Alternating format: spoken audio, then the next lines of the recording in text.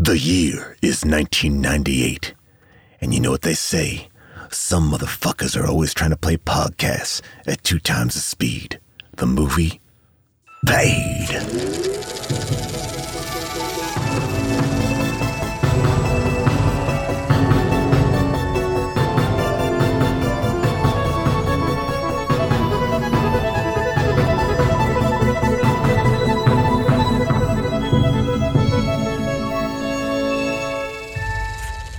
Hello, everyone, and welcome to Unspooled. I am Amy Nicholson. And I am Paul Scheer, and we are trying to find the greatest movies of all time.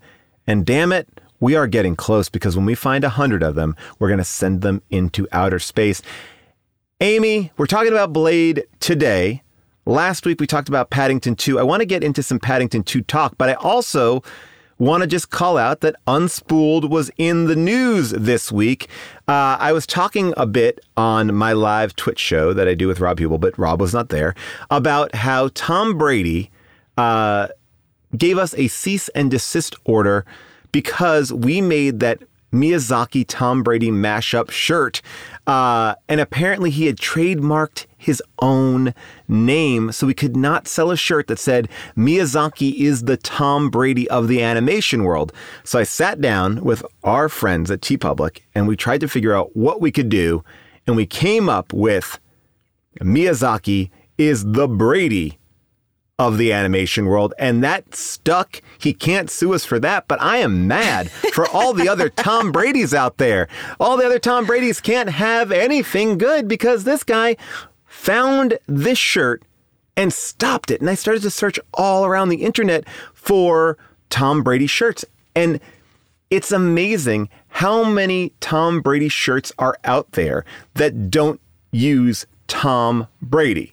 Whoa. They use Tom. They use Brady. They use like a flip of his name. So it's not stopping anything. Bomb like, Trady? yes, essentially like weird ways of putting his name out there that is not technically the word Tom Brady together.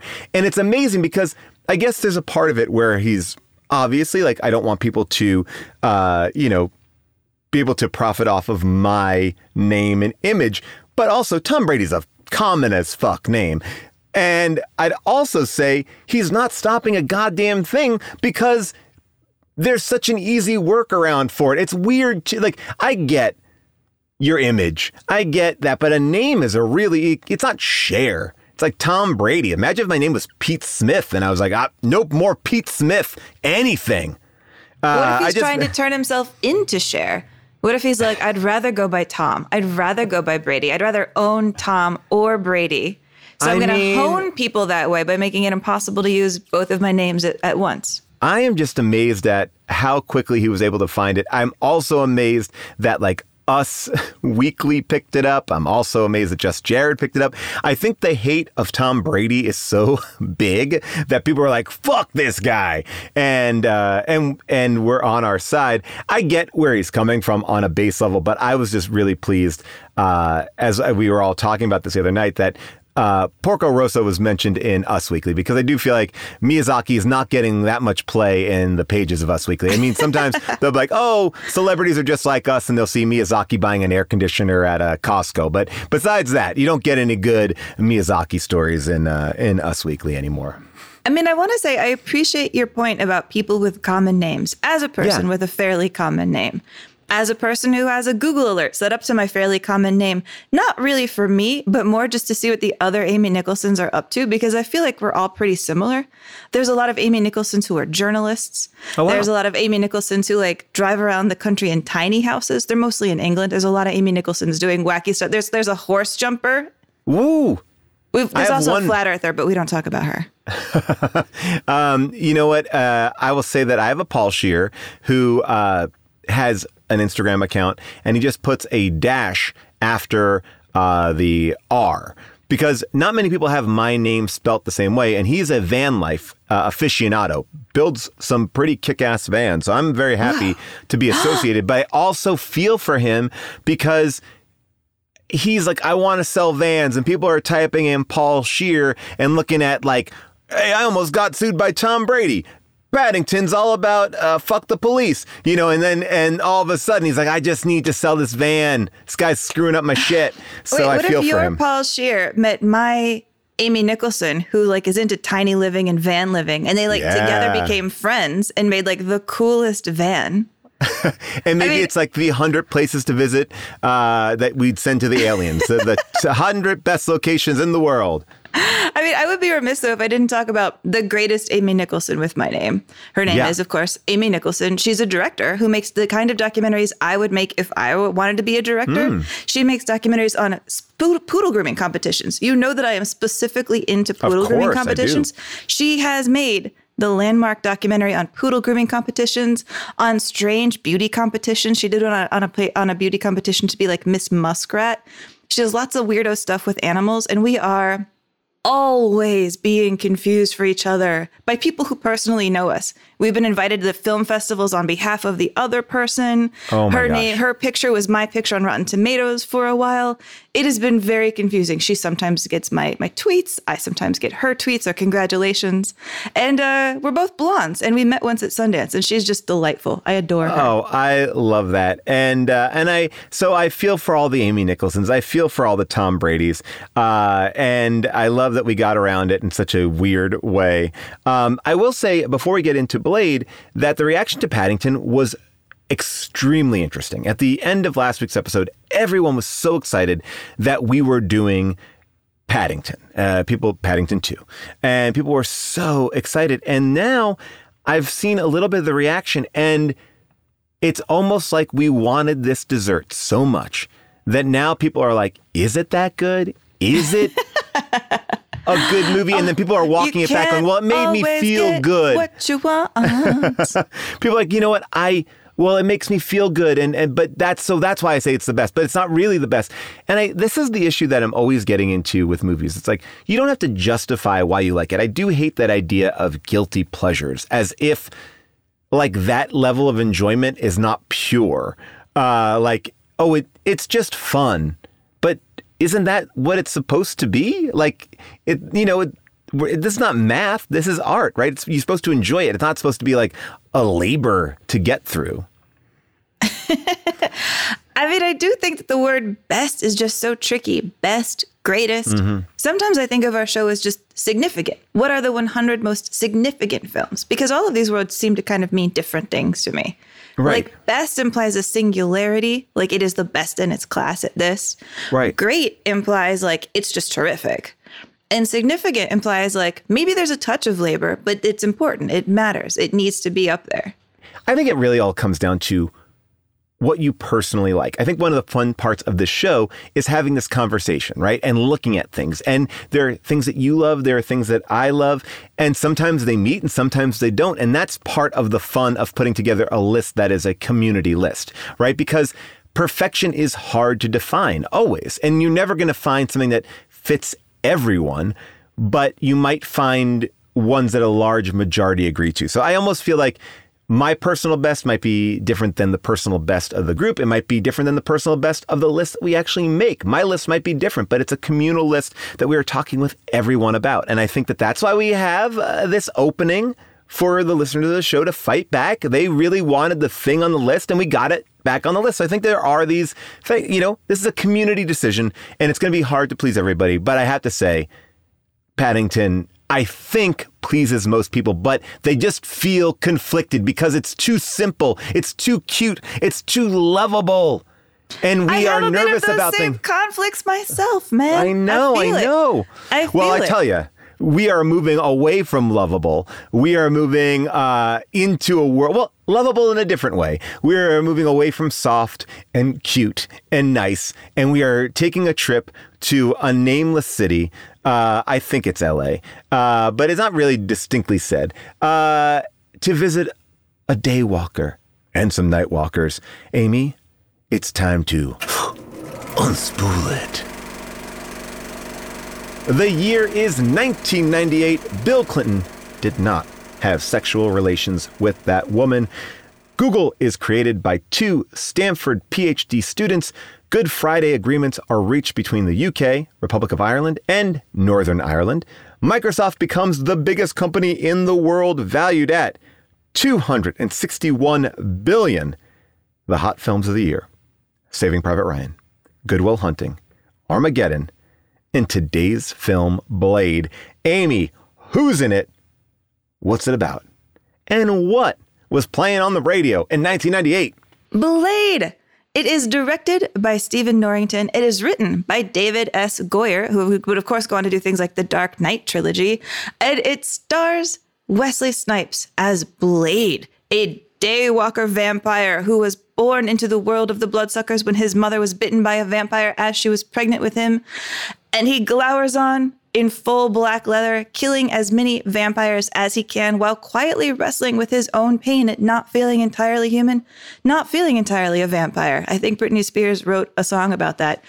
In this movie, he comes across what I would call a generational divide between the ancient vampires, who have been vampires forever, represented by people like Udo Kier, and the new, hip, young, cool vampires like Steven Dorff, who were bitten, only recently transformed, and think that vampiring should A, have a lot more raves, but B, completely dominate and subjugate all humankind.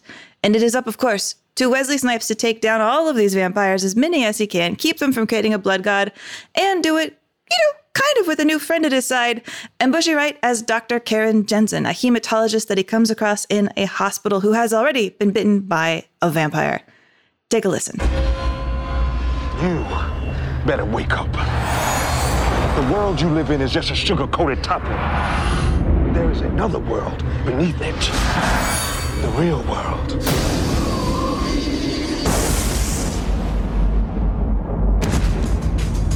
For thousands of years, they have existed among us. You keep your eyes open. They're everywhere. Chances are you've seen them yourself and didn't know it. A secret nation. Our livelihood depends on our ability to blend in. With a lust for power. We should be ruling the humans. These people are our food. They've got their claws into everything. Politics, finance, real estate. There's a war going on out there. He makes the weapons. I use them. Now, one will lead them to conquer mankind. Tonight, the age of man comes to an end. We're gonna be gods. And one will try to stop him dead. There are worse things out tonight than vampires. Like what? Like me. Blade was released on August 21st, 1998, and it made a lot of money. It made so much money that one can kind of credit Blade with kickstarting the superhero movies that were to come. Now, what was on the radio that weekend? A song that I absolutely love and cannot think of a connection for. So maybe you can, Paul. Maybe you can. All right. It is. Okay. I love this song. It was like #1 on the charts for months this summer. It is Brandy and Monica, The Boy Is Mine.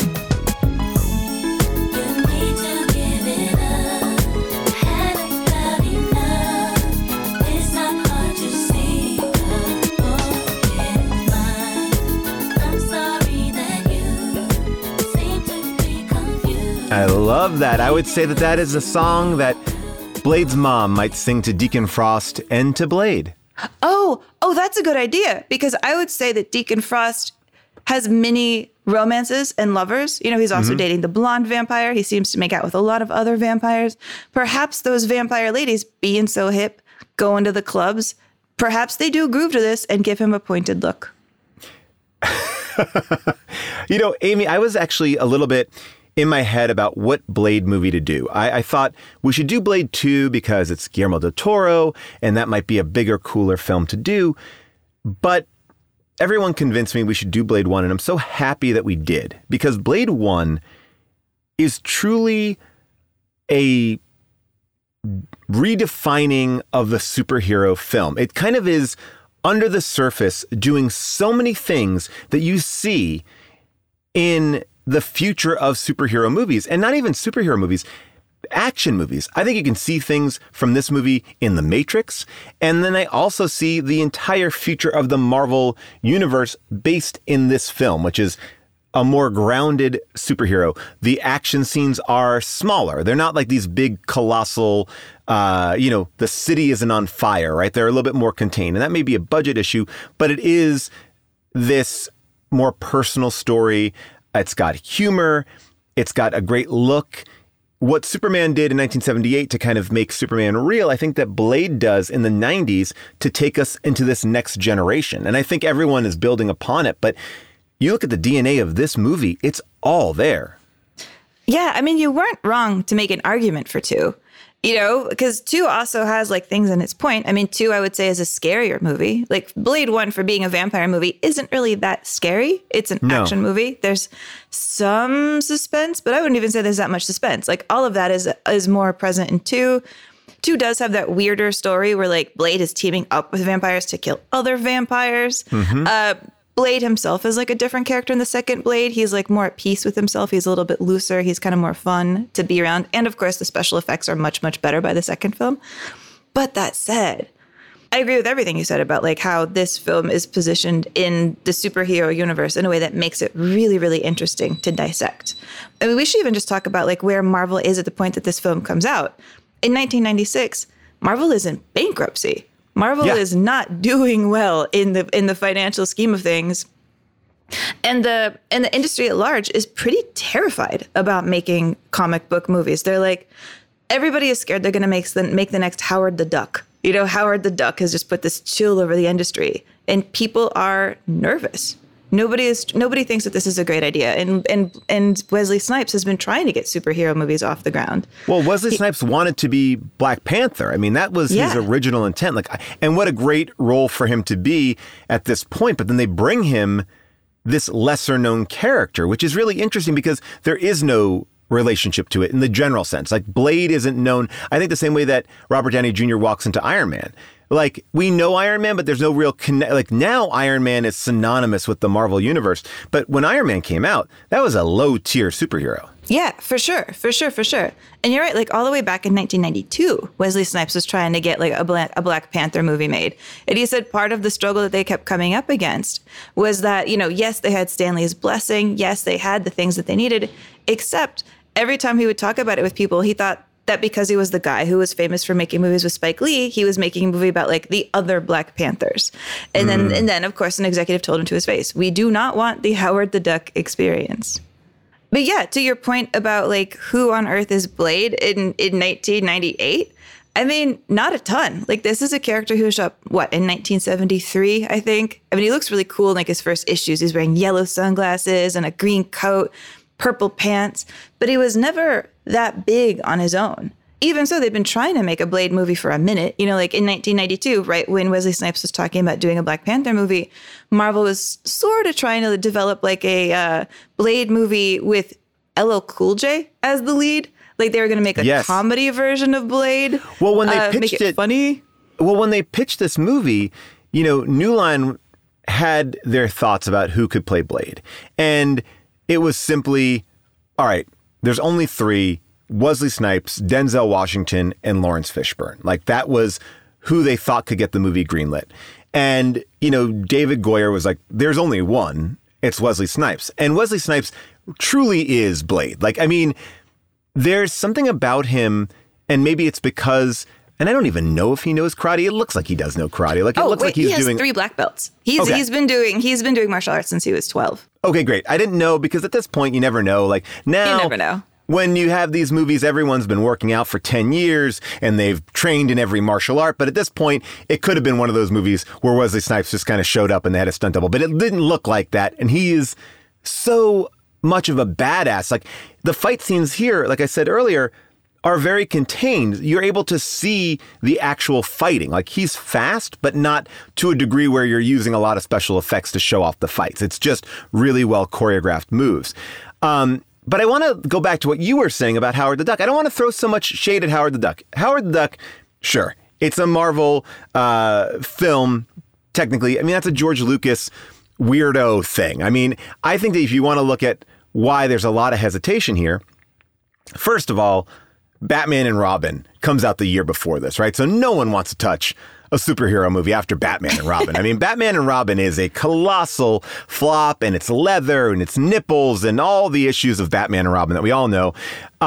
So I would imagine at this point, we have kind of cleaned out this other version of superheroes. Like the Michael Keaton Batman is long gone. And we are in this world also of vampire movies that kind of suck, right? Buffy the Vampire Slayer obviously goes on to achieve cult status as a great TV show, but the movie is fine. I mean, I kind of like the movie. I like Paul Rubens in that movie. I think there's some really good stuff in the movie. I'm just saying it's not a hit. If you do any slander on Interview with a Vampire, well, I will glare. I love that movie. I mean, well, I know, of course you do, but I'm not even gonna get into that. I just want to just talk about the culture right now, because this is it. Buffy the Vampire Slayer 92. Then you got Innocent Blood, also 92, as well as Bram Stoker's Dracula. Then you have in 94, Interview with a Vampire. You have From Dusk Till Dawn in 96, which I personally love. The Night Flyer in 97. Vampire in Brooklyn, Eddie Murphy's. Wait, these movies are all good. All right. Sort of. I've never seen Night Flyer. And then you also have Vampires in 1998. Like, there's a lot of vampire movies out, and they are varying degrees. I'm not saying that these are all bad movies, but this is a different take on it, right? And I think that these movies have varying levels of success and maybe interest. You know, it's like this movie is a superhero movie where superhero movies are kind of dying, a vampire movie in a time where there's a lot of, let's just say, mediocre vampire films. Good stuff, bad stuff, but they're not like giant hits. I mean, was Interview with the Vampire a giant hit? Yes. Yes. Okay. All right. You say it. You say it, but I don't believe it. I mean, I'll say this. I've actually never seen Howard the Duck. I've always meant to see Howard the Duck. And someday I really want to do a series with you on films that are like synonymous with bad. Yes. And are they actually as bad as people say? Because Howard I'm the Duck, very curious Ishtar, about Howard the Duck. Heaven's Gate. All these movies. I've never seen any of them. No, I've seen Howard the Duck. And Howard the Duck is, I mean, I wouldn't classify as a superhero movie. It's a Marvel movie because it's a Marvel character, but even that's a reach. But this idea that Marvel comes in and they're like, we're going to do this character that you don't even know. And I think the real selling point is not it's a Marvel movie, not it's a superhero movie. It's Wesley Snipes is going to kill vampires, because he is a vampire, but he isn't a vampire, right? Like, there's something about it. Like, it's a real... There's something cool, like the image of him on that poster looks badass. And at this point, like, Wesley Snipes is at the height of his kind of power too. I mean, Wesley Snipes is, and I think you often forget how big he was because he was one of the biggest action stars, you know. He was huge. He was one of the biggest stars. Yes. And he went away for a while. And even in Coming to America too, God damn it, he is funny. Like, he is really good. And I want to see him pop up in more stuff because I think there are a lot of stories about crazy Wesley Snipes, right? Living in a compound. I remember there was like a pyramid, or there are a lot of insane Wesley Snipes stories. Maybe we go back and look at it and go, maybe we're too hard on Wesley Snipes. But I think he's a person that goes down in flames a little bit. His reputation gets hindered. He goes to jail, you know, for tax evasion. But I mean, he goes to jail, and when he's on trial, his own attorney says of him in his defense, quote, "Kooky, crazy, and loony is not a crime." I mean, and that's his lawyer. That's his lawyer. That's his lawyer. Because he had all these things, but you talk about Wesley Snipes just as where he's at. Major League, Passenger 57, New Jack City, right? Like, these movies are Demolition Man, White Man Can't Jump. Range. Jungle Fever, Tu Wong Fu. He was, right before this, he was in U.S. Marshals, which we talked about when we did The Fugitive. Like, he's there, you know, in the sequel to The Fugitive. Like, he was really at this point in his career. Rising Sun. He's doing movies with, Sean Connery, De Niro. He is in... He really, truly can do everything. He's proving that he can do everything. And as a kid growing up, he is somebody that I'm so excited to see the next movie, because he also travels between doing like art films in a way, like King of New York. Remember that Christopher Walken movie? Like, doing something that's a little bit, that's like a different thing than Passenger 57. I mean, that's King of New York, I believe, is an Abel Ferrara movie, right? And, just a darker movie. New Jack City obviously was huge. Like, he is comedy, drama, action, all combined. And they all seem to work. They all seem to hit. They do. And so when this idea of doing a Blade movie comes across, like, his whole team, his agent, his manager, all of his advisors, they were like, doing this movie is career suicide. They're like, do not do Blade. Oh, for sure. And he said no. He was like, I'm not going to listen to you. He said, this is a movie that I want to see. He felt like his internal kind of dowsing rod said that if he thought this movie mattered, then he was going to do it. So he did it anyway. And then which is funny because he didn't even know about Blade. Like you said, like he was attached to be Black Panther. And they're, well, what about this character? And he saw the connection to like the blaxploitation heroes of the 70s. And he's like, oh, I like this character. And basically, like, I think there's a quote where it's like, I saw him as this really cool character where I get to do martial arts and wear a leather suit. I'm in. Well, yeah. And there's, by the way, there's an energy there. Been doing karate your whole life. Yeah, that's perfect. And like, when this movie was a hit, he actually did fire his entire team. He was like, if you guys don't see my vision, we're not going in the same direction. But I think it's also interesting that this is a moment where the idea of doing a superhero film is considered beneath you. You know, I just saw the new Thor movie and for God's sakes, like Christian Bale is in that movie. You know, very few people can walk around now thinking they are beneath a Marvel film. People I mean, that's the feather, more or less. I think it's the feather in the cap of Marvel that they can get all these Academy Award winners and nominees. I mean, there was a great quote from Christian Bale where he's like, I didn't even know I was a part of the Marvel universe. Like he didn't know. Like he just read this script and he was like, oh yeah, I like this character. But I like that he could be so checked out that he just hears like Thor, like I'm doing this other large film. Like he didn't know until like he was in the machine of it. Like he looked at the script and just glossed over the word Thor. Although to be fair, like do you know how movies used to exist with like really cool counter programming, which is a thing that I'm always railing about that we need more of? I'm very proud of The Asylum. You know, they do those kind of knockoff films because like this week, now that Thor Love and Thunder is coming out, they're releasing their own Thor knockoff called Thor God of Thunder. Amazing. And I'm very proud of them. Good work. Well, guys. They should be releasing Tom Brady God of Thunder and they get the lawsuit. But the other ones, no problem.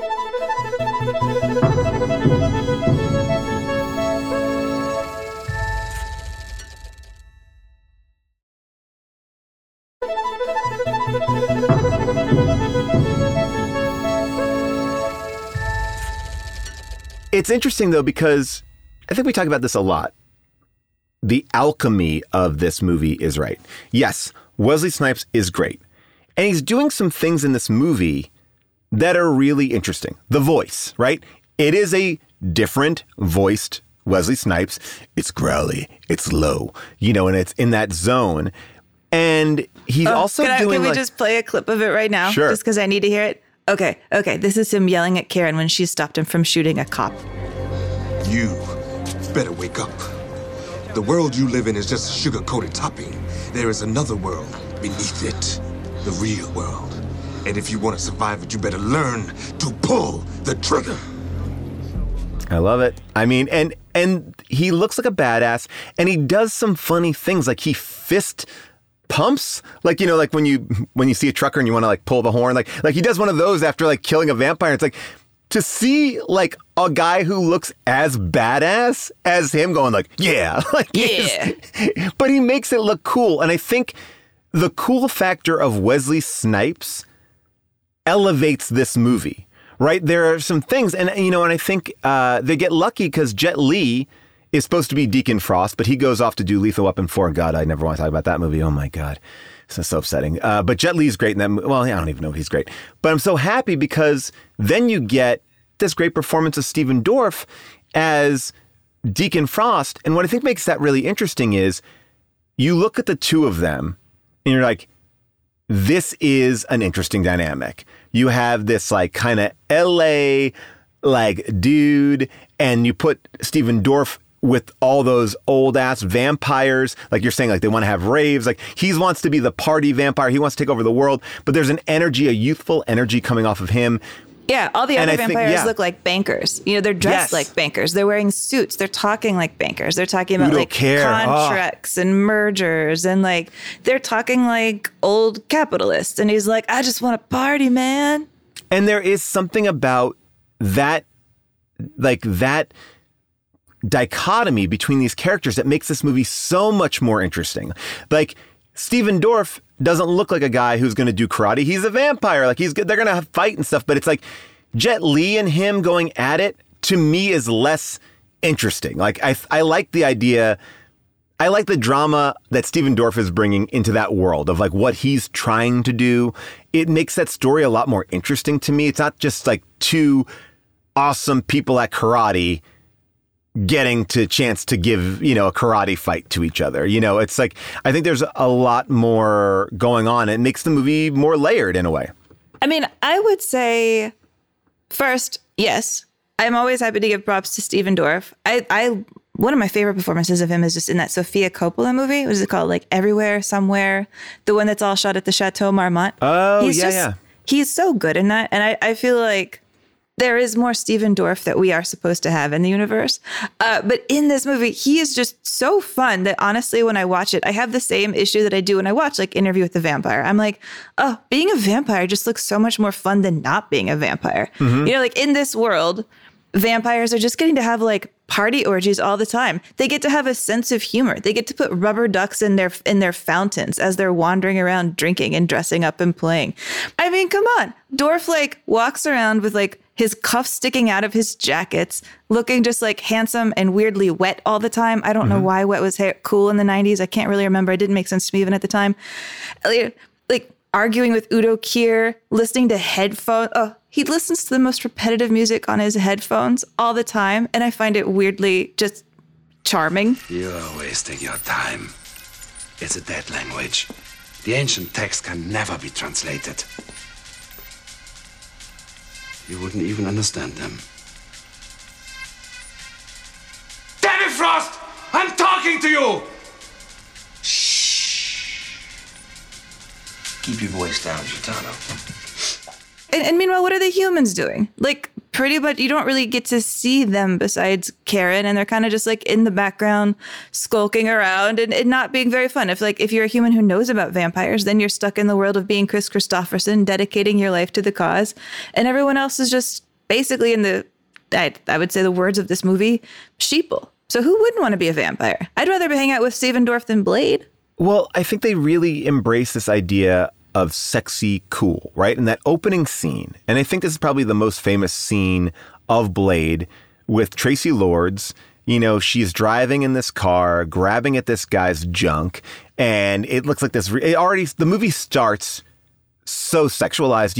You're following this date that looks like it's building. The movie starts off like at a 10 and things are off. Yeah. They're going to this club. And again, just so you know too, raves are something that starts really like in the late 80s. So this is, it's kind of not peaking, but it's even more popular. But this idea of like going to this underground club, I think it's still cool, right? And it feels like, oh, you'd go behind this door, you go in this meat locker. And when you watch this character who she's leading through kind of see things out of the corner of his eye, things aren't right, but he's being led essentially by his dick to, just be like, I'm not questioning anything. And whenever he does, she just kind of kisses him. And you get thrown into this room. And again, we don't know what this movie's about. We're not starting with Blade. We don't have any backstory. We're just going from a cool, sexy club scene where everyone's making out, kissing. People are getting blowjobs. We're thrown in to something that actually feels really adult too. There's like heat and hostility. Like this poor dingbat is getting like pushed around by his date. That blonde who I just absolutely love in this movie. Her name is Arlie Hover. Her name is credited as Mercury. I don't know if they even say her name, but I'm talking about the girl who's just like in platinum white and like white all the time. Yeah. She's so funny. I mean, she's, she comes from Spain. She's like a dancer who's in this movie. I love her like aggression towards him. I love just what a dork he is. I love how everybody's like heaving. I love how there's just meat hooks decorating the place everywhere. Oh, yeah. I mean, the music is so fun in this movie. You've got like people going to clubs and there's Japanese girls rapping on stage.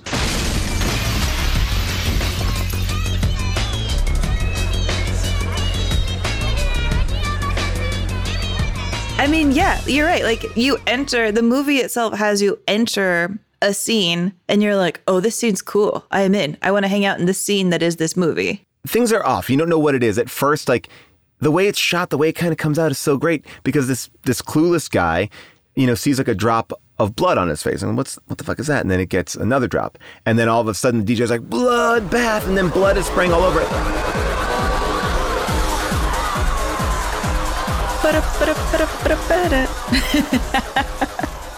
You feel like you are in the middle of a rave floor. He's seeing these things, the way it's directed in these like quick cuts, flash cuts. He's seeing so much crazy shit. And then he's like attacked on the dance floor. And you're like, oh shit, we don't know what's happening. And then boom, the coolest entrance of all, Blade shows up.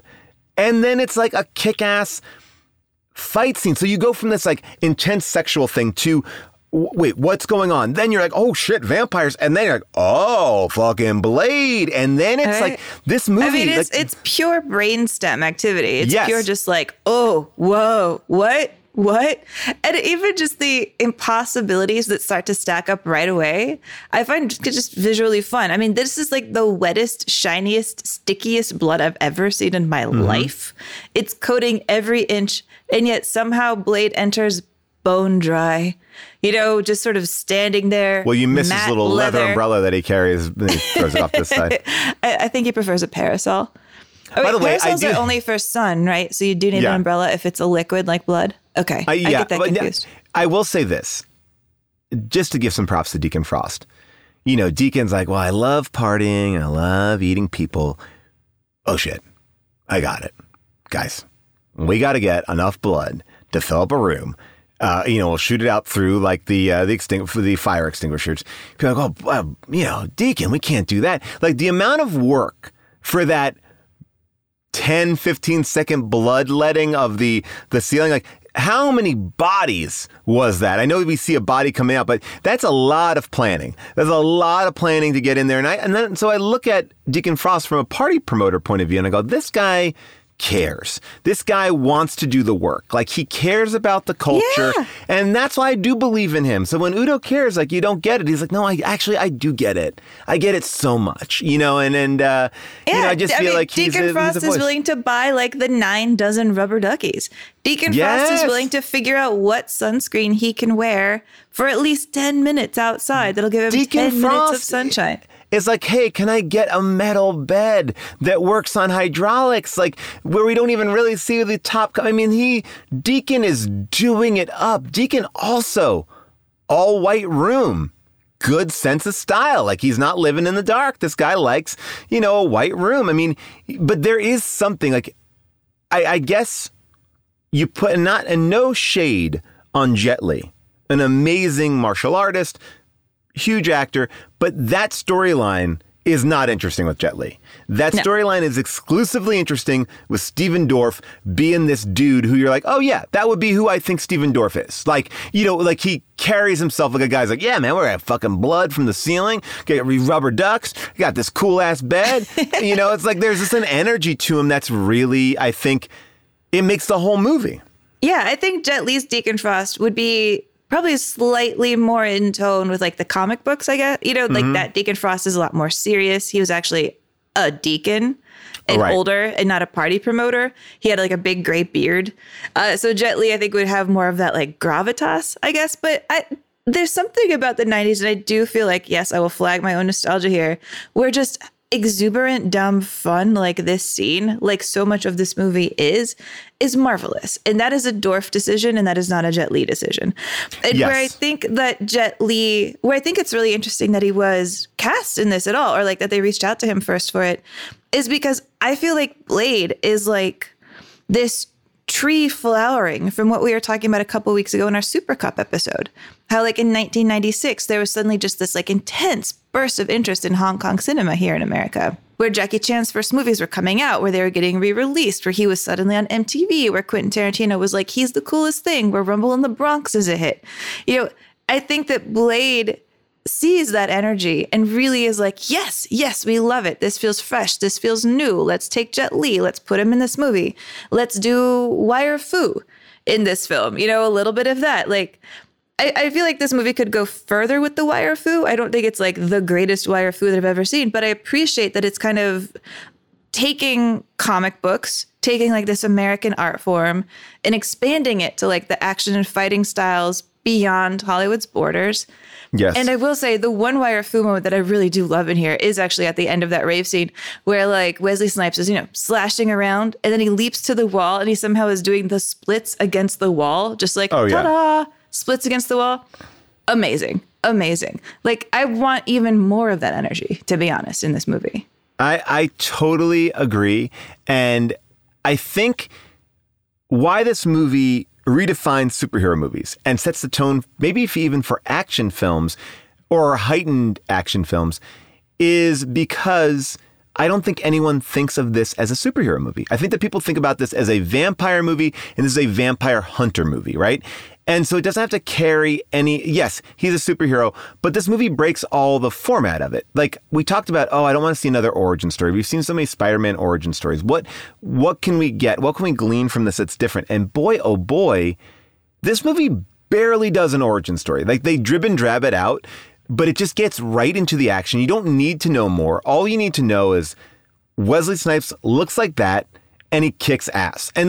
And you'll figure out the rest and you're fine. You don't have a million questions like, well, I need to see his journey. How did he get the sword? Where does he find the bullets? It's like we are thrown into it. And I think even from that point of view, it's refreshing because I don't think that they had to answer the notes of how did he become a blank? Yeah, I think part of the freedom came from the fact that nobody really knew who Blade was. So they're like, all right, there's not a lot of pressure from the studio to like get Blade exactly right. I mean, this is a moment where the executives that people are dealing with haven't read most of the comics that they're even considering making into the movie. I mean, David Goyer would tell a story about how before Blade, he was trying to get a Doctor Strange movie made in the 90s, and he couldn't get it to happen. He said, like, Columbia bought the idea to make a Doctor Strange movie. They didn't know anything about Doctor Strange. He wrote a Doctor Strange script, and when he turned it in, the executive said, I wish there wasn't any magic in it. And he was wow. What? But yeah, because of that, I think they did get this freedom.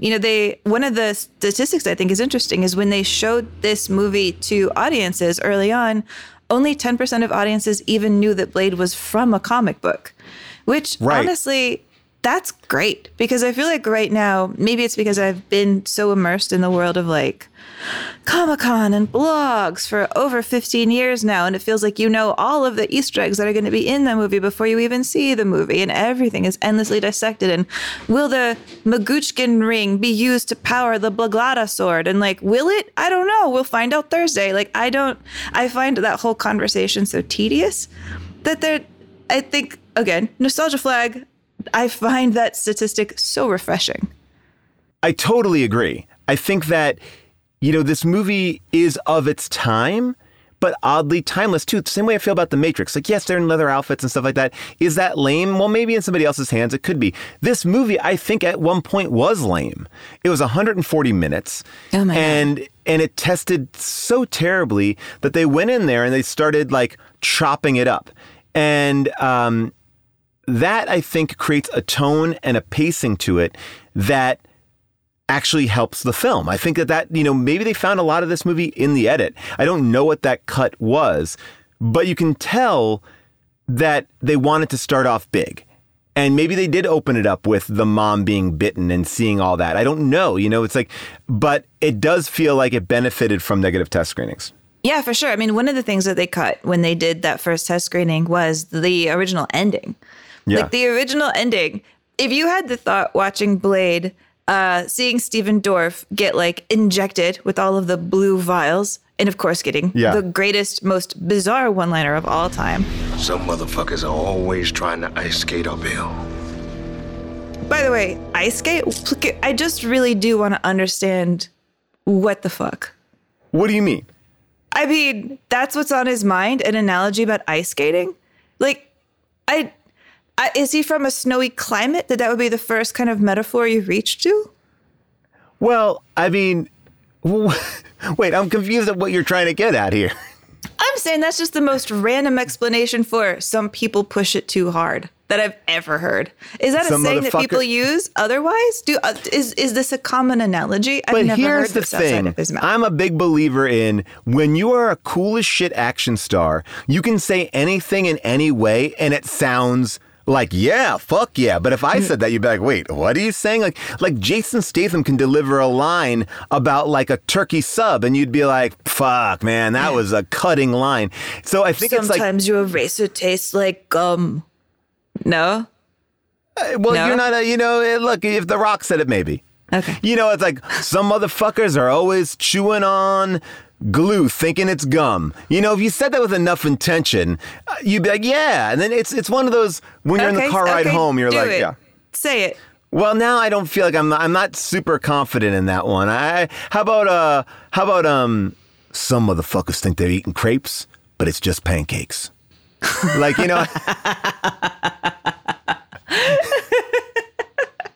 like, I think I know what you mean by that. It's like, it's like, hey, I think I'm fancy, but you're just eating pancakes, motherfucker. There it is. But I guess what I'm saying is, if in that scene you saw Deacon Frost swell up and become this like bulging, horrific tumor, and you thought, oh my God, that kind of looks like the ending of Akira. Remember, he becomes like an identical monster. I mean, very much. Akira, I feel like, is a huge visual touchstone for this, because in the original ending that they even changed, it was more Akira than that. Like, Deacon becomes kind of like this blood tornado, and everybody goes inside the blood tornado and they get lost in this blood tornado. It is so psychedelic, and it is exactly like Akira. And then actually in that original ending, as a tiny, tiny Easter egg, instead of the movie ending on him going to like Moscow for some reason, the movie ends with just like him and Karen on the roof, and they look across the roof and they see the director himself, Stephen Norrington. Yeah. In a wordless cameo as Morbius. We could have had an early Morbius. Oh, if only we had more decades of Morbius. And then you just hear Wesley Snipes say this. And look, it would have been great to have Morbius in the sequel. They couldn't get Morbius because of Spider-Man. And this is kind of the problem that Marvel is experiencing. You mentioned in the beginning, Marvel is in this place where they are essentially bankrupt, and they started to sell off properties to different studios, and they wanted to create this like interconnected world where different studios would have different properties. And what that has essentially caused is all these problems, like until they could get back all these things so it can all be under one roof, which is the Disney roof. And, and it's created all these issues with what we've seen in Spider-Man and the Avengers and deals and all this bullshit. It's the reason why we have Morbius movies now and Venom movies now that aren't really truly connected to the MCU. But it all stems from this moment here, because if they knew that they should have kept everything, I mean, they made the right choice in the moment, which is we need to figure out how to live and survive. So we're dealing out all these pieces, and then they've gone back and like gotten all of them. It's a very Western idea. Yeah, I mean, Avi Arad, who was the head of Marvel at this time, like, he really believed that he knew that Marvel could explode if they had all of the pieces together, if they could just get everything together. I mean, even before Spider-Man came out, which I think Spider-Man is really the one that changes their fortunes massively, the Spider-Man and X-Men combination. He was saying, this is a quote from him. Over the next 20 years, there will be nowhere to hide. I won't be around, but before I pass the baton, there's going to be a tremendous amount of product and sequels and television shows and animation. This is really the Marvel age. And he winds up leaving Marvel in 2006 to go, more independent. He does like the Bratz movie. Now he's also still in the universe. Like, he produces all the Spider-Man movies. He did Spider-Verse, he did Venom, he did the Morbius movie. But he really had a sense that they could make this happen. And I feel like he did push it down the path before, Feige was also there. And he also tried to, I think, set a tone for what a Marvel hero was. Like, his quote was, when this movie came out, is like, our characters are definitely underdogs and anti-heroes. They get hurt. They don't have an advantage. You have to put them in situations where you are not afraid to give them heart, tears, and soul. He said that to him, the right kind of Marvel movie would feel more like an opera. Well, which now we have like the Ring cycle just done as Avengers movies. Well, I will also mention that, part of the success of Marvel and the indoctrination of Marvel fans happened with these animated series that were going on at the time. Like Blade makes his appearance in the Spider-Man cartoon that you were watching on, or at least I was watching when I was coming home from school, like on Fox. This idea, like they were doing some great animation, keeping these characters alive. And I think that that's also part of like this viewpoint of extending it out. Let's get it out there to as many people as we can. Not that they know that comic books are dying, because I don't think they're dying at this point. But they're indoctrinating more and more people to start to love these characters. I want to ask you something, though. Do you think there's a reading of Blade that's political? Because when I watched it this time, I can't help but notice how many of the antagonists in this movie are policemen. Like, starting right from the beginning, we have policemen shooting at a black man in a hospital because they just assume that he's the bad guy. And you have Wesley Snipes just yelling this. Freeze! Motherfucker, are you out of your damn mind? But that continues. Like, there's the other cop who shows up in Karen's apartment. There's like them stealing a cop car, chasing a cop car, doing that whole drive and like attacking a cop car.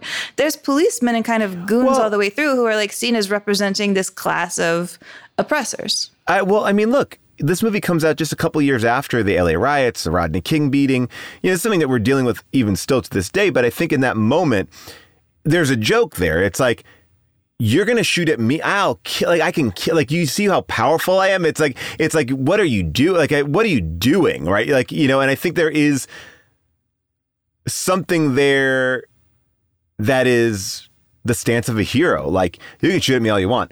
Not only will you not hurt me, but I can easily destroy you with, just to snap my finger. Like, I think there is something powerful there. I think that is, and look, you don't need the Rodney King beating or the LA riots to say that there's been police brutality, especially here in Los Angeles, for decades, right? So it's just sort of, to me, I feel like it's underlying and it's saying like, here's somebody who's standing up to the cops. I think it's a very, and again, I'm a white dude. What do I know? But I'm just saying, I think it's a cool, empowering moment where he is, he can't be affected by the cops. And that's cool, to me. And I think that actually is a very powerful moment. And you can't deny that. And that's a cheering in the theater moment in certain theaters where you're like, fuck yeah. Like, I see that. That's a hero I want. It's a hero that is also for the people in a different way than we're normally seeing heroes, in my opinion.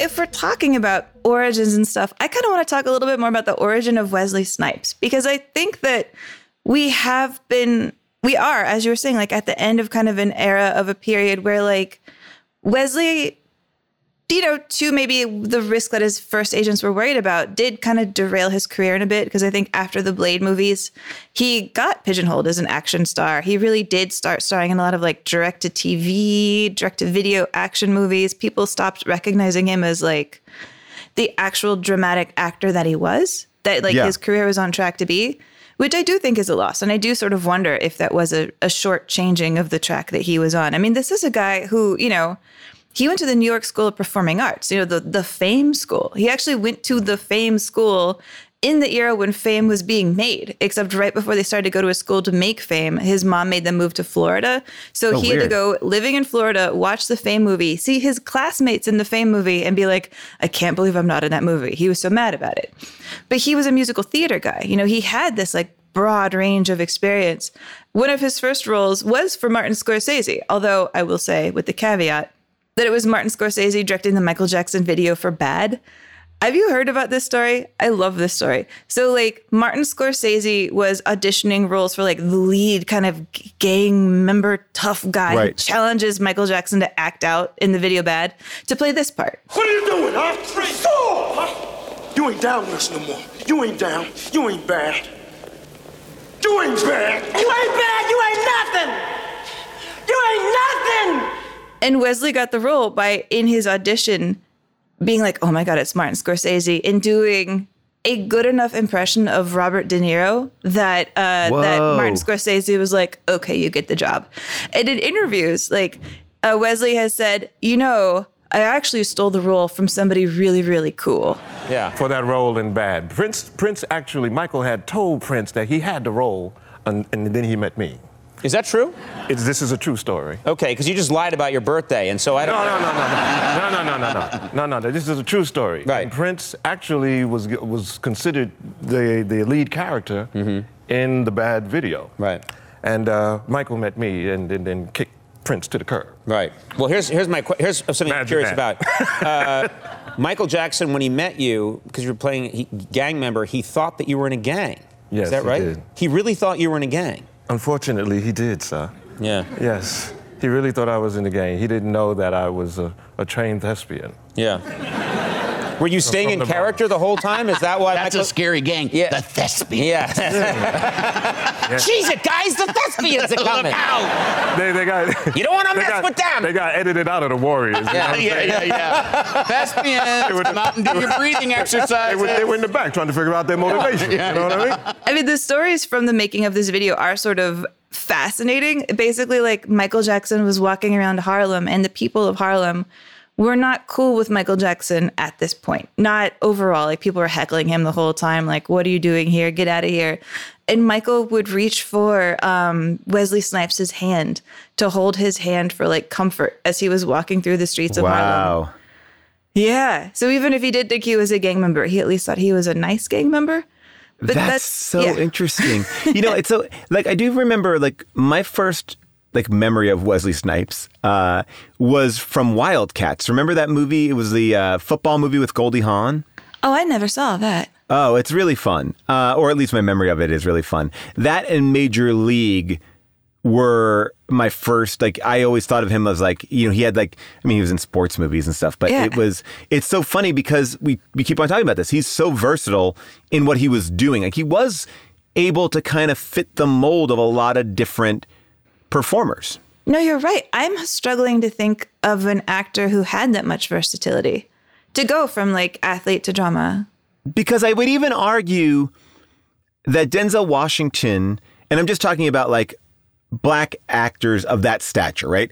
At that moment, like, Denzel Washington is much more on the track of, like, a Tom Cruise, where you're always going to get a, for lack of a better term, like a Denzel Washington performance. Like, he is, like, I think we talked about this. They're both great actors, him, Tom Cruise, but you're getting a level there where I think that there are things where Wesley Snipes transforms a little bit. I think that's true. I mean, if we're looking at the actors of his class, I'm like, well, Cuba Gooding Jr. can do drama and comedy, and he could play an athlete, but I don't think he did as much of any of them. Yeah. I think in each of those three categories, Wesley had a film that beat him. Right. As much as I do love him in Jerry Maguire. But honestly, I really love Regina King in Jerry Maguire better. I feel like she's the one who should have gotten the Oscar nomination. I will beat that drum forever. All right, I'm with you. I'm with you. Okay, but I do have to say, have you ever really, really looked into his IRS case? Because I got curious in preparing for this ep. I was like, okay, he didn't pay his taxes and what happened, and I didn't really know the whole... Yeah. Can I pitch to you what I remember? All right, this is what I remember. And it could be totally wrong. I remember that he didn't pay a large amount of taxes. And at one point, I remember him having plans or building some sort of pyramid in some sort of distant area in the United States where he had kind of walled off a compound. Like, that's what I remember. Is that totally not true? I don't remember the pyramid, but I really want to know about it. I mean, I know that Nicolas Cage built a very expensive pyramid mausoleum so that he could put some of his money there in New Orleans. But I mean, I do know this about his tax case, which is that he got kind of connected to this guy who said that he should start asking the government for refunds based on his money that he had already made. And these refunds for, like, you know, from, like, the Blade era, based on this kind of really bizarre and arcane reading of the tax code, which they sent these letters to the IRS being like, please pay us millions of dollars back. We paid you too much money. And the IRS called it frivolous. And so he started to send these really increasingly hostile letters back and forth with the IRS. And, like, in one of the letters, he told them that he had his own definition of frivolous, that frivolous meant correct. So every time they said he was being frivolous, they said he was being right. And if they argued with his definition of frivolous, then he said, quote, free speech guarantees the right to prescribe the exact meaning of words. So the IRS was like, you are annoying the hell out of us. He also believed and began to put, like, colons and strange punctuation in his name in his letters to the IRS because he believed that if his name wasn't exactly what his name was on his birth certificate, then he was changing his legal status and was no longer subject to the government. Okay. But yes. So anyway, when he went to trial, Yes, his lawyer said kooky, crazy, and loony is not a crime. His lawyer also decided to present no witnesses. Wesley didn't testify on his own behalf. In a way, he almost won his case because most of the charges were struck down. He only got charged in the end of the day with 3 misdemeanors, and they expected he'd only get a few months of community service or something like that. But the judge did throw the book at him heavier than anybody expected him to. He got 3 years in jail, which I wonder is maybe because they were just freaked out at him for other reasons, like you're saying. Well, yeah, I think there's a lot of... They threw the book at him hard. It's like he won, but he also then got the book thrown at him really hard for smaller things. I think it's, look, I think you can't argue there's always a play of racism and some of this stuff too. And the fact that, if this involvement on some level scared people, it's amazing to see someone do that much time for tax evasion, and I think you've seen other stories like this, but never with that kind of a, yeah. I mean, when I think of the people who get, punished for things like tax evasion, insider trading, it's like famous non-white or right. It's famous non-white males. It's Martha Stewart. It's yes. Wesley Snipes. And meanwhile, all these bankers just be walking around like, we didn't do anything. Everything's fine. Everybody's my friend. What's wrong? Yeah. I mean, it's tricky. Yeah. It's a very, yeah. I mean, this is a whole other, I would love to actually get into it. I mean, I'm sure there are podcasts out there that people have maybe broken this down. But I think what we lost was a bunch of great Wesley Snipes roles. But also, there's also a lot of rumors. And again, I'm talking a little bit out of turn as a Wesley Snipes fan. And at a time that the internet was not as useful and information was coming in all different sources, that Wesley Snipes was doing more and more kooky things on set. Like the stories from Blade are wild, not this Blade, but as it continued. Like, everyone's got a crazy Wesley Snipes story, as Blade goes on and on. That's fair. And it is also true that, like, in this movie, N'Bushe Wright, who plays Karen, who I think does a pretty good job with Karen. I think she does fine. Here's the thing, right? Well, I don't think you needed that character. And it I'm mixed on that character. And I have nothing to do with her performance. I just feel like it's this other story that I feel like they're throwing in a little bit of romance that you really don't need. And I guess she's got the blood issues and stuff like that. Like it just didn't feel like it had a lot of weight as much as I wanted it to. Well, I think what you're picking up on is like Wesley Snipes' own issue with having that character there. Like he didn't really want to have a female character there. Because like he really had this struggle with it that she talked about like pretty openly afterwards. She was like, Wesley Snipes felt like if there was a major character in the cast who was a woman, it made it really weird for Blade because he felt like Blade should not have a love interest. Blade should not be a flirt. Blade has other things on his mind. Blade doesn't feel like he's human. Blade would deny himself human pleasures like sex. So the idea of having like a human female love interest in this movie, he was really against. But he also felt like if there's this nice woman around Blade and he's not flirting with her, it makes him seem even worse and kind of even more like a cold villain. He said it made him feel like the Terminator to have this woman around him that he couldn't flirt with as in his character. So I think it did. I think there's actually a point kind of there in that like there is something weird about his performance. He's so mean to her, like pretty much constantly. And you can tell like I appreciate that at the end they don't become a couple. And he's like, invent me a better serum. I'm out of here. But also it's a dynamic that's kind of strange throughout the movie. You're like, I don't know exactly where this relationship is going to go because they don't make it clear they're buddies either from the beginning, And N'Bushe Wright, who, by the way, she's like she grew up as like a trained dancer. She studied in the Martha Graham Company, which is like very cool. And she went to LaGuardia High School at the same time as Jennifer Aniston. She said that she and Wesley would, go back and forth during making the movie about like how dependent her character should be. Like he was sort of like, if you're in this character, then you should just be like the damsel in distress. I'll fix it. I'll take care of you. And she was like, no. I don't want to play that kind of character. I want to play like a woman who's not a wimp. Like this, my Karen knows her neighborhood. She is not scared of things. She's ready to fight back. And they could not agree on this at all. And so what they wound up doing is they would do some of their scenes 2 ways. One time she'd play it more like victim-like, more weak. And the other time she'd play it more independent. And then in the cutting room, the director decided he's preferred her being brave. So they cut this take of it. Vampires like you aren't a species. You're just infected. A virus, a sexually transmitted disease. I'll tell you what we are, sister. We're the top of the fucking food chain. But that is kind of like a strange compromise. Like, how do you play a character feeling like, am I playing this person or that person? Yeah, and it's interesting. That's the role that doesn't feel incredibly thought out. I think what you get from that is also you lose a connection to Chris Christopherson because, he's the ally that Blade has and, clearly shoots himself in the head at the end of this film, but then is back for the sequel. Can we play that scene? That scene is so funny. I mean, it feels like this movie at every turn tries to figure out what's the toughest, most mean way of getting something across. So like in this scene, Chris Christopherson is worried he might be becoming a vampire. He asks Blade to shoot him. Blade won't shoot him. Mm-hmm. This music goes on and they're quiet looking at each other for about a full minute. And then you have this scene where Chris Christopherson just finally takes the gun.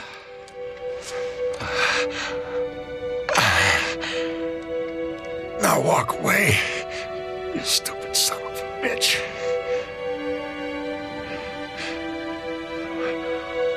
Walk the fuck away.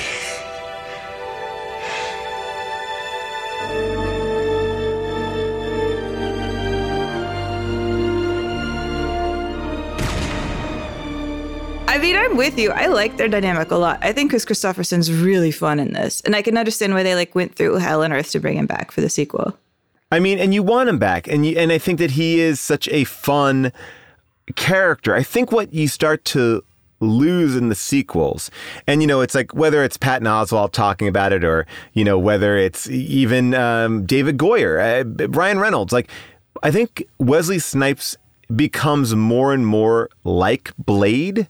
Like he becomes very methody in these movies and kind of freaking people out. And everyone is just kind of, I think that in a weird way, this movie starts to launch him into a role where he is this giant superhero and he wants to do his own thing. And I think as each movie kind of progresses, it loses a little bit more of the juice of what makes Blade a singularly interesting character. Like the second movie, you have great performances like Ron Perlman's great, Donnie Yen is great, Norman Reedus. And I think then, this is very much like great Wesley Snipes role. And I think everything else starts to get a little bit more diluted after this in a way. But I will say though, Wesley Snipes is maybe my third or fourth favorite character, maybe fifth favorite character in this movie, though. Really? I think maybe lower. Because when I think about the people that I really love in this movie, the characters I like to watch, I love the blonde vampire lady who's dressed in all white. Stephen Dorff, I think, is marvelous. Chris Christopherson is great. Who I really, really love is the second heavy. The kind of guy who keeps changing his hairdo throughout the movie. He has braids, He has pigtails. Donald Logue, he plays Quinn. No, he's really fun. That character, he's so funny. I love it when he's trying to explain to Deacon how scary Blade is. Deke, I don't think you understand. I mean, this dude is fucking bad. He's like, you have 20 guys around him. I was there, man. He's got shit he throws at you. You like the sword. Yeah, he had the sword. Exactly. Yeah, he can throw it in the air, catch it underneath. Exactly. Yeah, shut the fuck up. And I especially love it at the end when they think they're going to become like gods. And he's the Lillard man. He's such a bro. Tonight, the age of man comes to an end. No more compromises. We're going to be gods. Of course we are. Yeah. I'm going to be naughty. I'm going to be a naughty vampire god. That character pops to me. And I think there's something in the inwardness of Blade that I have a hard time registering. It's I can see intellectually that he's struggling with how human he feels and his kind of grappling with his emotions.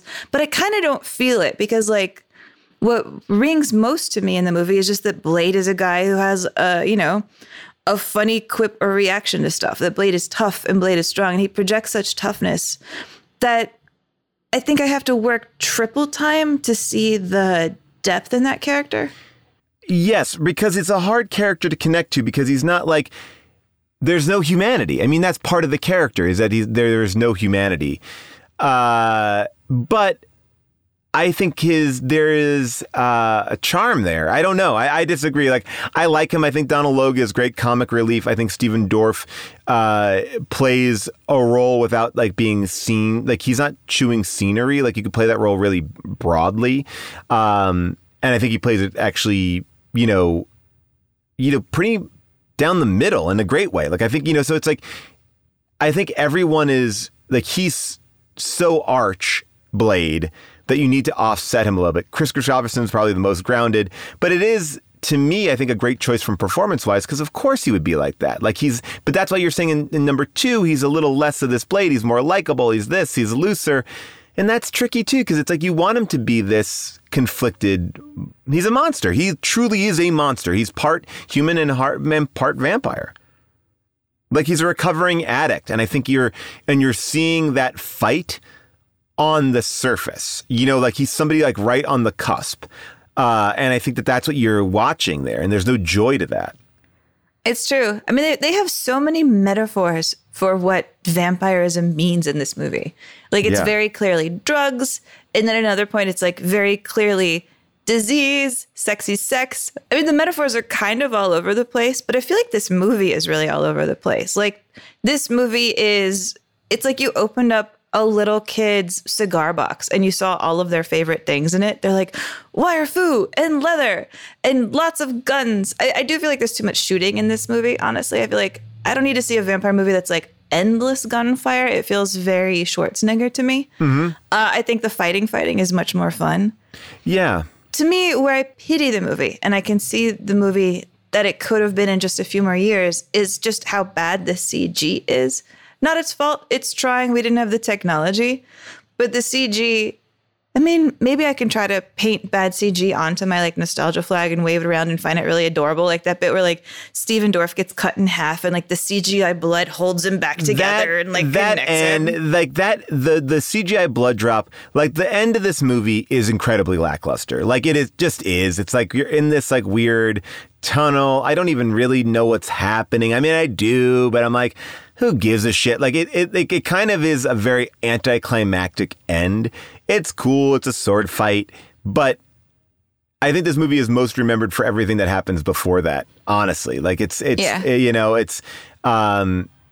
I mean, the best thing about the end is like them really leaning into the fact that vampires are just sexy sex monsters who will have sex with anything. When like his mom is hitting on him. You're like, wow, vampires are just like no codes, man. Well, and then, you know, what I also kind of like, and we're talking about this idea that this movie was potentially put together really in the editing room, is they end the movie, and like I said, it doesn't end incredibly on a high note. It's like, okay, and they're like, fuck, what do we do? And they basically go back to the beginning, woman or, man on the street, some sort of date, what's going on? And it's like, Russia.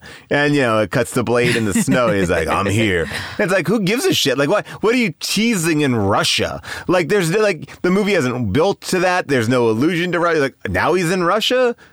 Cool. Yeah. Like, I mean, how many more cities do we have to go through? Like, it's just sort of to me, it feels like we needed something. How can we like quickly shoot something that looks cool? It is like a Marvel post-credit scene that has like that is clearly just like, what do you think of this? Like, it's like it's a nothing. It's a nothing scene. The end of this movie really falls apart. I think that Stephen Norrington is an interesting director, obviously. Yeah, and he has an interesting shadow career, Stephen Norrington. He says no to doing Blade 2, and so then Del Toro does it and elevates. He was attached to The Crow. He was attached to the Clash of the Titans reboot. He was attached to Ghost Rider. He was attached to a reboot of Akira. He was even attached to doing Shang-Chi all the way back in 2001. He's been attached to all of these things that seem like important, pivotal movies. And I, haven't read a lot of interviews with him. I don't know why he didn't make them. He just wound up making 2 more, I think, after this, The League of Extraordinary Gentlemen and something else. Which is more a classic kind of mistake. Karate sort of thing.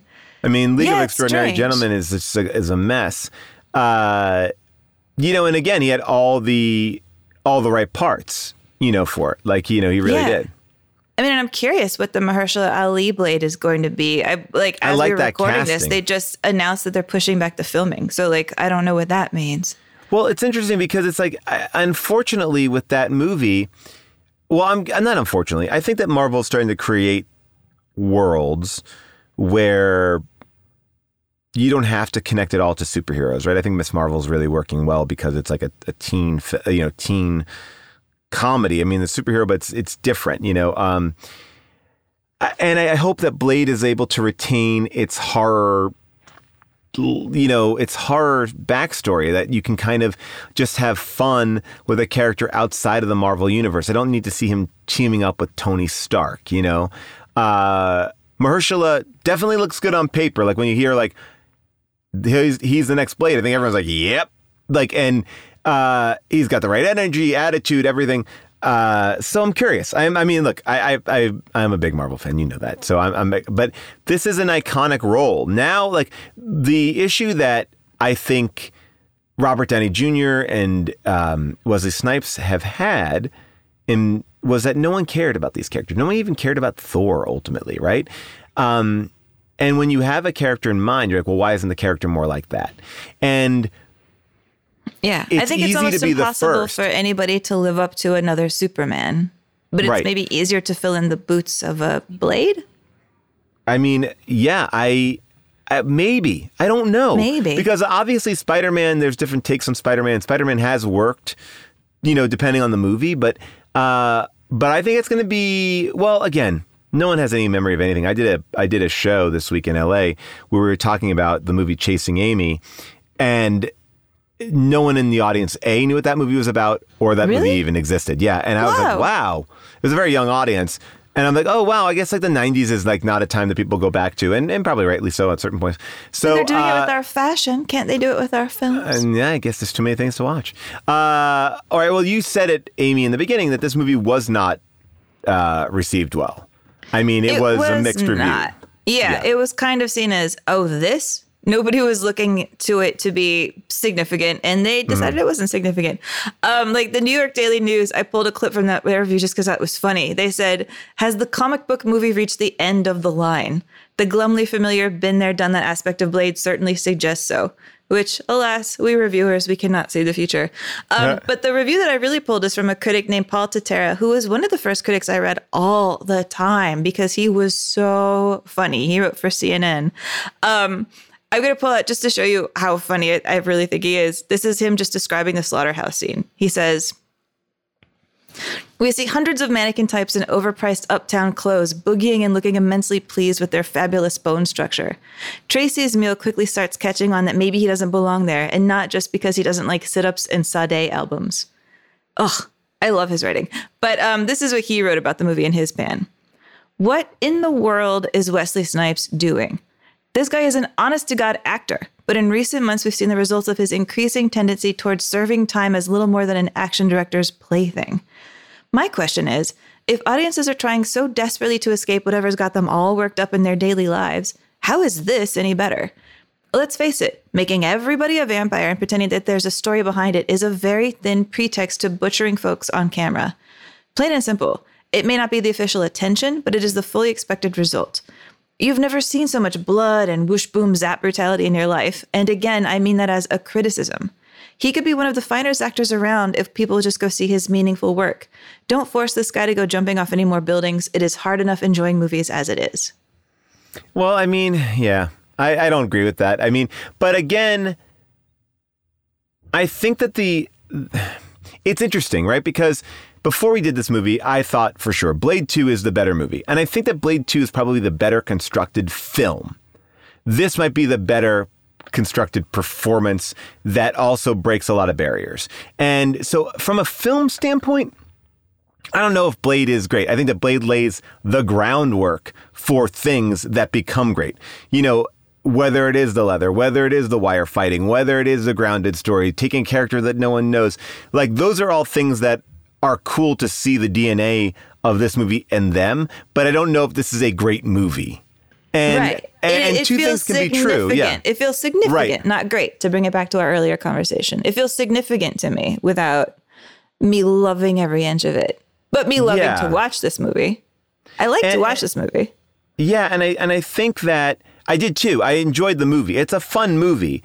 And, I always talk about like this idea of like, well, did you do it first or did you do it better? And I think this movie did neither. Well, no, I think it did do it first.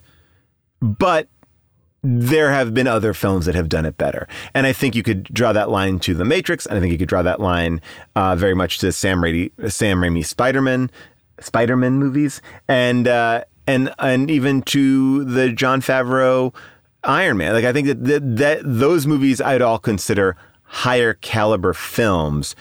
But even Iron Man 1 has some, some rusty parts. But Blade, Blade is an interesting one because Blade is, I think, a flawed film that has so many great things going for it. Exactly. It is. Yeah, sure. Yeah. I mean, it's not the first black vampire film by any means. I mean, like you and I already love Ganja and Hess. We talked about this in the show. We talked about doing Blackula off and on, which I think has some interesting parts in it. But I mean, there's an argument for doing Blackula, but also the movie is so sexist. I'm really not in the mood for it right now. But yes, first, in terms of pushing Marvel in the direction that it exists for better and worse.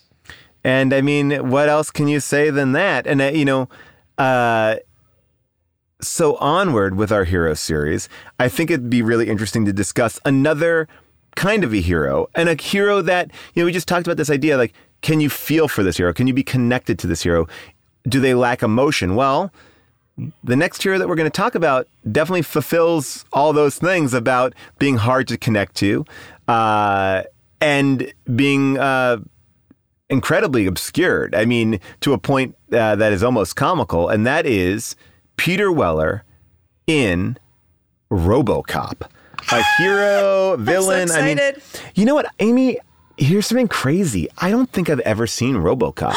You, of all people, have not seen RoboCop? I remember it being too violent for me when I was a kid. Like, I had a conservative sensibility, and I was like, I don't want to see it. It's going to be too gross. Because I remember, apparently, when he gets killed, Peter Weller, the cop, it's very gruesome. And I was like, I don't think I could take it. And I think in time, I've watched pieces of it. But it's one of those weird movies where I probably have watched it. I do remember a lot of chunks of it. I remember the mech robots and things. But anyway, take a listen to the trailer.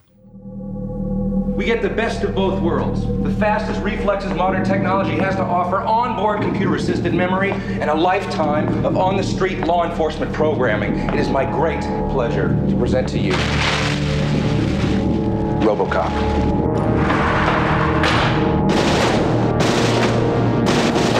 This guy's really good. He's not a guy, he's a machine. Old Detroit has a cancer. Cancer is crime. Let the woman go. You are under arrest. You better back up, pal! Your move, creep. You can find RoboCop wherever you find your streaming movies. We all know that. You can also use Hoopla to find streaming movies and ebooks and comics and TV shows on your phone, tablet, computer, whatever you want. It's all for free. Check out your local public libraries. I want to remind everybody to make sure to follow us if you are listening to us on Apple Podcasts. It makes a very big difference. And tell your friends about the show. Like, subscribe, do all those things. Visit our TeePublic store where you can find the altered Tom Brady shirt. And also I'm going to be going on tour. Are we allowed to do one of Blade ice skating?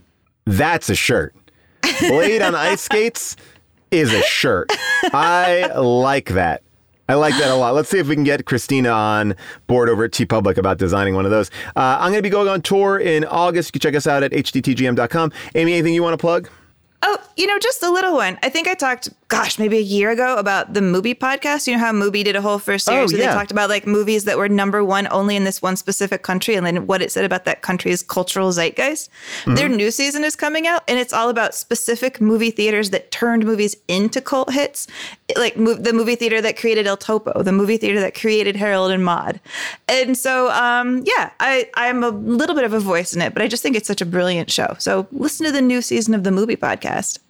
Oh, I love it. All right. Well, I want to give a shout out to our producers, Josh Richmond, Devin Bryant, Molly Reynolds, our engineer, Ryan Connor. I want to give a shout out to our intern, Jacob Morton, and also all of you for listening to the show. We will see you next week for RoboCop.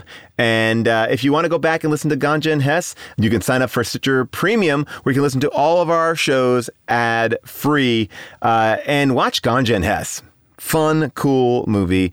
All right, we will see you next week for RoboCop. Bye, Amy. Bye.